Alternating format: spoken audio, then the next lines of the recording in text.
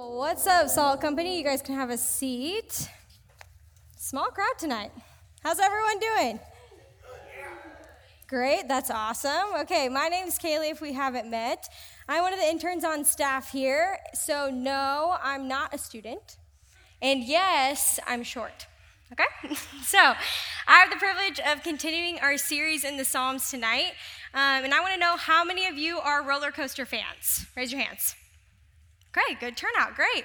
How many of you have been to Worlds of Fun in Kansas City? Yes, okay. How many of you have ridden the Mamba? Okay, perfect. Wow, a lot more than I thought. Okay, the Mamba is one of my favorite roller coaster rides. It's like 205 feet tall, and you go like 75 miles per hour down the first drop. And one summer I was there with my dad, and we kept riding it like over and over and over again because there was no line. So we're going up, and I'm getting a little nervous, keep looking down. Okay, we're getting a little bit higher up. And finally, we're up to the top. All of a sudden, we're just flying down the first drop. And then you get to the bottom, and all your momentum just slams on you because you're going so fast. And then you're going up the second one, and then you just fly down the second one again. Up and down and up and down. And I can't help but think that being on a roller coaster is a lot like life. 1 minute, you're at the top, and everything's going great, and you're full of joy and anticipation. And then the next minute, you're plunging down to the bottom, feeling the weight of the world around you. 1 minute, we're praising God, and then the next minute, we're asking Him where He is and wondering if we've been forgotten. Salt Company, have you been there? Do you feel like you're getting whiplash from the good, the bad, and the ugly of this world? Because I do. There's this roller coaster ride called marriage, and wow, nothing can quite prepare you for that one. But maybe for you, it's the slowness of summer turning into the busyness of the school year. Or maybe things were going really well in your relationship, and then now you're dealing with a breakup. Or maybe you had so much joy and support from friends, but now you're feeling lonely and isolated. What do we do? What do we do when the hard seasons feel so hard and we can't make it through? I think the answer to that actually comes from this question. Where is your hope? Salt Company, where is your hope? Because your answer will determine whether the sorrows of this life will consume you or if they'll point you to hope in something greater than this pain, this darkness, and this life. Our passage tonight is Psalm 42, and we'll see the psalmist riding an emotional roller coaster of confidence in the Lord and then deep despair in his circumstances. Up and down he goes, but then 2 times he asks himself, why am I down? Why is there chaos within me? Then he urges his soul to hope in God. And that leads to the title of my message, which is A Question That Satisfies. My goal tonight is to help us see that God gives us hope that is greater than our circumstances. God gives us hope that is greater than our circumstances. So let's jump into God's word and open to Psalm 42, starting in verse 1. As a deer pants for flowing streams, so pants my soul for you, O God. My soul thirsts for God, for the living God. When shall I come and appear before God? My tears have been my food day and night, while they say to me all the day long, where is your God? These things I remember as I pour out my soul, how I would go with the throng and lead them in procession to the house of God, with glad shouts and songs of praise, a multitude keeping festival. Why are you cast down, O my soul, and why are you in turmoil within me? Hope in God, for I shall again praise him, my salvation and my God. So point 1 is God is the answer to your longings. Long for him above all else. God is the answer to your longings. Long for him above all else. The psalmist is longing for God desperately, wanting to be in his presence, and remembering a time when he was joyfully on his way to be with God. And he's longing for that because right now, he has no hope in whatever circumstance he's facing. We'll unpack that more in a minute, but first, I want to add some context. This psalm was written by the sons of Korah, likely during the time of King David. The sons of Korah were great leaders in Israel, especially when it came to directing and coordinating worship. Think Daniel Reed. That's why the little intro in your Bible for this psalm starts with, "To the choir master, a maskil of the sons of Korah." It shows they wrote a maskil, a musical term, to the choir master. They wrote 11 of the psalms in the Bible, expressing longing for God in deep devotion to him. But that wasn't always the case for these men. Korah, as in the sons of Korah, the ancestor to the sons of Korah, was alive back in Moses' time. And to sum up his story, he faced judgment for rebelling against Moses and Aaron's authority that God gave them, and he was swallowed up by the earth. Like literally, the earth opened up beneath him and swallowed him. Talk about quick judgment. You can check out that story in Numbers 16. But I think this shows us the kind of men Korah's sons became after that incident. They were humble, God-fearing men that had reverence for God instead of pride and rebellion against him. We see that in this psalm. In the midst of sorrow, the psalmist doesn't rebel or pridefully tell God what to do, but instead he longs to be with God, knowing that God alone is where he'll find his hope and comfort in this trial. That doesn't keep him from being honest, though, about where he's at. In verse 1, his circumstances are so bad, he's panting for God, like a deer pants for water. He needs God desperately, and without him, he feels like he's going to die, just like we feel on a hot July day without water. In verse 2, he continues this theme of thirsting, longing for God, because whatever he's going through is keeping him from being in the presence of God. He asks, "When shall I come and appear before God?"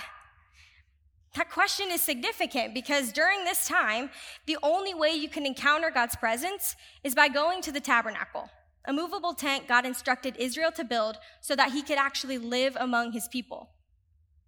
He goes on to poetically describe how hard this season actually is, that his tears have been his food day and night.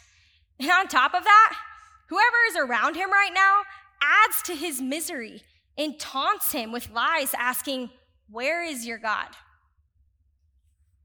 Verse 4 shows he longs for the joy he once had, a better season when he was going with a group, a throng, leading them to the house of God, the tabernacle. What joy he had traveling to Jerusalem, anticipating being in the presence of God. Can you think of a time when you were longing for something? For me, I can remember when I was little and all I wanted to be was a mom. And when I figured out that wasn't actually a major that you could do in college, I decided being a nurse that took care of babies was a better option. So I worked really hard through college so I could get into nursing school. And then once I got into nursing school, I was one step closer to the dream I longed for. So I worked really hard through nursing school so I could work at Children's Hospital in the NICU, which is the unit that takes care of babies. So I get into Children's and I'm like, oh my gosh, I want to be placed in the NICU. And after 7 weeks, I get matched to the NICU. My dream had come true. I get to be a nurse that takes care of babies. This is what I've hoped for and longed for as long as I can remember. But a few weeks after working night shift, I'm tired, I'm exhausted, I'm overwhelmed, and this isn't all I thought it would be. And on top of that, I was going through a bad breakup and I lost all of my college community because I had just graduated. Nothing was panning out like I thought. And I was starting to hear the same voice as the psalmist. Where is your God? Salt Company, have you been there? Maybe you're in a season of waiting, longing for God to provide that job, that spouse, that direction, that desire in your heart. Or maybe you're in a hard season, longing for relief, for joy, for hope, for anything to get you through. Having hopes and dreams are normal, and most of the time good. But here's where it gets problematic. Your desires cannot become greater than your longing for God. Your desires cannot become greater than your longing for God. When you put your hope in something other than God, that's called idolatry. And God commands against this so many times in Scripture, not to hinder us, but to protect us. I'm telling you that whatever you want more than God will not satisfy. It won't. It won't deliver on everything you hope it will. Your dream career, your relationship status, your sexual desire, your family's approval, even an end to your suffering. None of those things will give you the hope that helps you get through the roller coaster of life. And I want you to ask yourself honestly, just as the psalmist does, why are you so down? Why are you discontent? Is it because your hope is not in God? Verse 5 says, hope in God, for you shall again praise him. He is your salvation and your God. So point 1 is God is the answer to your longings. Long for him above all else. And point 2 is going to explain why God is the hope you're longing for. Let's start back up in verse 6. My soul is cast down within me. Therefore, I remember you from the land of Jordan and of Hermon, from Mount Mizar. Deep calls to deep at the roar of your waterfalls. All your breakers and your waves have gone over me. By day, the Lord commands his steadfast love, and at night, his song is with me, a prayer to the God of my life. I say to God, my rock, why have you forgotten me? Why do I go on mourning because of the oppression of the enemy? As with a deadly wound in my bones, my adversaries taunt me, while they say to me all the day long, where is your God? Why are you cast down, O my soul? And why are you in turmoil within me? Hope in God, for I shall again praise him, my salvation and my God. In this section, we see that even though he feels depressed, he wrestles with the fact that God is still the same God, even if his circumstances have changed. This is the same God he once joyfully traveled to worship. This is the same God in the hard seasons as in the exciting ones. And so point 2 is he is the same God. Remember who he is. He is the same God. Remember who he is. Look at verse 6. He says, my soul is cast down within me. He's saying, I'm sad. I'm deeply discouraged.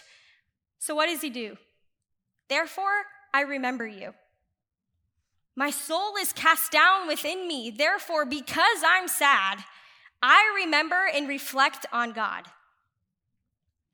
Up until now, he's been mourning over his circumstances to himself. But here he changes directions and turns to the Lord in his grief. He boldly took his emotions to God. So he calls out to God where he's at, both physically and emotionally. And he says, deep calls to deep. The depths of his soul is crying out to the depths of who God is. He's pouring out everything in him, longing to be satisfied by everything God is. Salt, have you been there?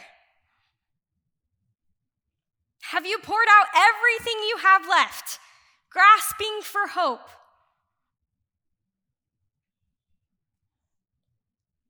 In verse 7, he describes his circumstances like being at rock bottom, where he's being pushed down to the depths by roaring waterfalls and crashing waves.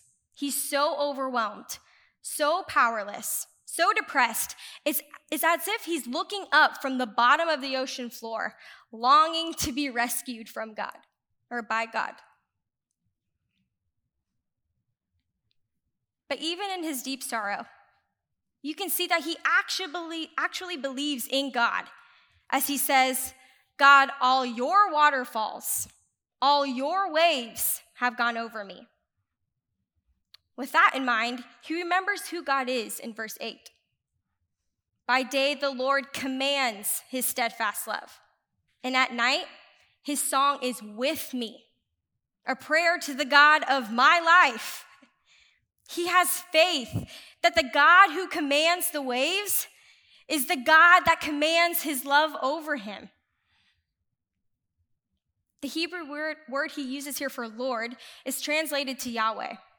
You can tell because every time the word Lord is in all caps in your Bible, that's translated to Yahweh, the name God calls himself, meaning I am who I am. So the psalmist isn't saying Lord, as in the Lord and King of my life, although that's true. He's saying the Lord, as in the God of Abraham, of Isaac, and of Jacob, the God who has made a covenantal promise to his people and has been faithful for generations.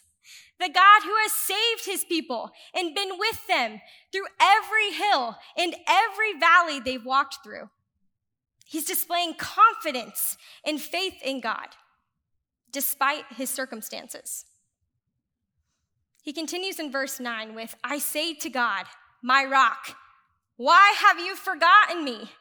Why do I go on mourning because of the oppression of the enemy? He's still talking to God, questioning him actually about his circumstances, wondering why he feels like he's been forgotten. Why does he have to endure evil? He describes his state as having a deadly wound in his bones. I can tell you, as a previous nurse, that's not good. It's really not looking good for him. You don't want that. But on top of that, his enemies taunt him again, asking, where is your God? Making him question and doubt God. And if I'm being honest, this psalm has hit home for me over the last year. Many of you know I got married last August, and like I said earlier, thanks for the encouragement. Like I said earlier, it's definitely been a roller coaster. Before marriage, I felt like I was this confident, secure woman. And then after marriage, I feel like I've had so many personal doubts, so many lies flooding my mind, wondering how on earth we're going to make it through, and feeling a lot like the psalmist, in the sea, getting taken down further and further with every wave. Most days, I'm just longing to be out of conflict, out of my own depressing thoughts, and out of this hard season. And now I'm the one asking the honest question. Where are you, God? Where are you? Because it doesn't feel like you're here and you're not doing anything to help me through this hard season.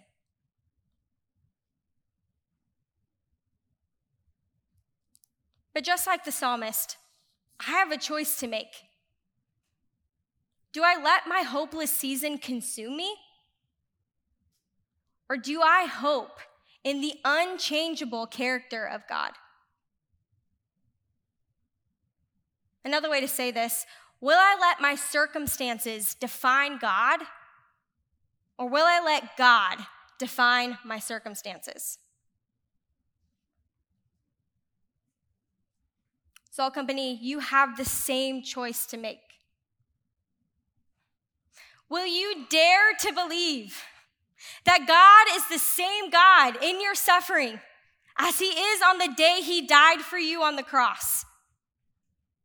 Will you look back and trace his faithfulness in your life over the years, even if it's just giving you breath in your lungs and making your heart continue to beat?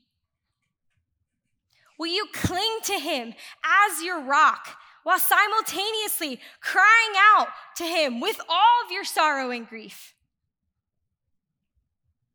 I'm not saying that you can't wrestle with doubt or have deep, dark emotions, because God doesn't say that.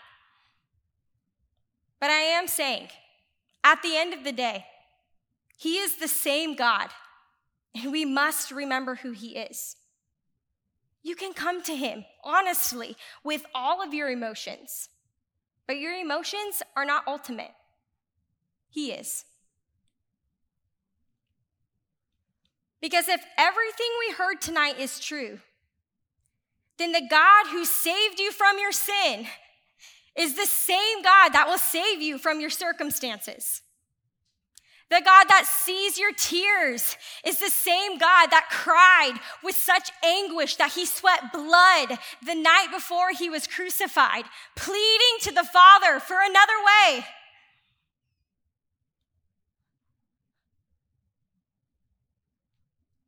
But Hebrews 12 says what carried him through. For the joy that was set before him, he endured the cross. Jesus endured suffering because he had a hope, a joy greater than his circumstances. His joy and his hope helping him get through was saving you, loving you, defeating sin and evil for you. This is incredible news that brings immeasurable hope. He's the same God that loves you and will save you. If not now, then when he comes back. Because Revelation says he will wipe away every tear from their eyes, and death shall be no more. Neither shall there be mourning, nor crying, nor pain anymore, for the former things have passed away. In light of who God is and the hope that he brings, how can I remain hopeless? Salt Company, why are you down? And where is your hope? For the Christian in the room, where are you at? Have you forgotten who God is because of the weight of the world around you? Or have you turned away from him because you doubt his plans and his goodness? Fix your eyes on Jesus, not your circumstances.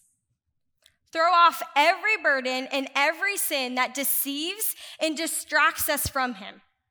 And then run this race with endurance as Christ endured the cross, because his eyes were fixed on you. Look to Jesus and have hope. This might look like taking your raw emotions to the Lord through journaling or praying out loud and training your heart to turn to God and pour out your soul to him. And then maybe you start memorizing verses like verse 11 in this psalm, and you can say to yourself when you're overwhelmed or discouraged, actually preaching to yourself the truth of God's word, clinging to the hope that you have despite how you feel. You can even just breathe, and while inhaling, say whatever emotion you're feeling, like, I feel hopeless. And then exhaling, say, but God, I trust you. Whatever you do, don't suffer alone. Tell your friends, tell your city group leader, tell a staff member, we're here for you. For the non-Christian, where do you find your hope? Is it in yourself, your success, your plan, your relationship, your idea of an easy, happy life? Because all of that will not satisfy. The only hope that will not fade, change, or fail you is God, your creator, your sustainer, your savior. Put your hope in him alone. Salt Company, if you want a hope that will help you endure the roller coaster of life, Jesus is your answer. Because God gives us hope that is greater than our circumstances. Let's pray.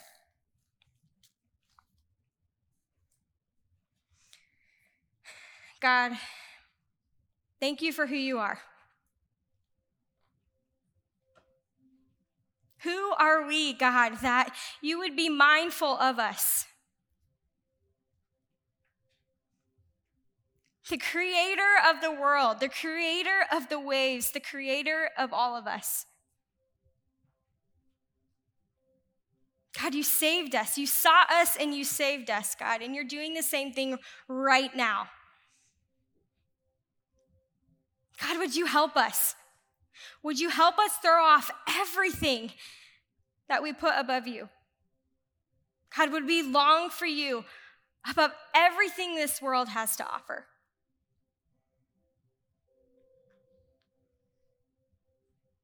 God, would you help us see you for who you are? Not the lies in our head, not what other people say, not the misconceived view of who you are in our heads because of our circumstances. God, would we actually see you? God, would we see that you're the same God that saved us and will save us? Would we remember who you are? And would we put our hope in you alone? God, we love you so much, and we need you. Amen.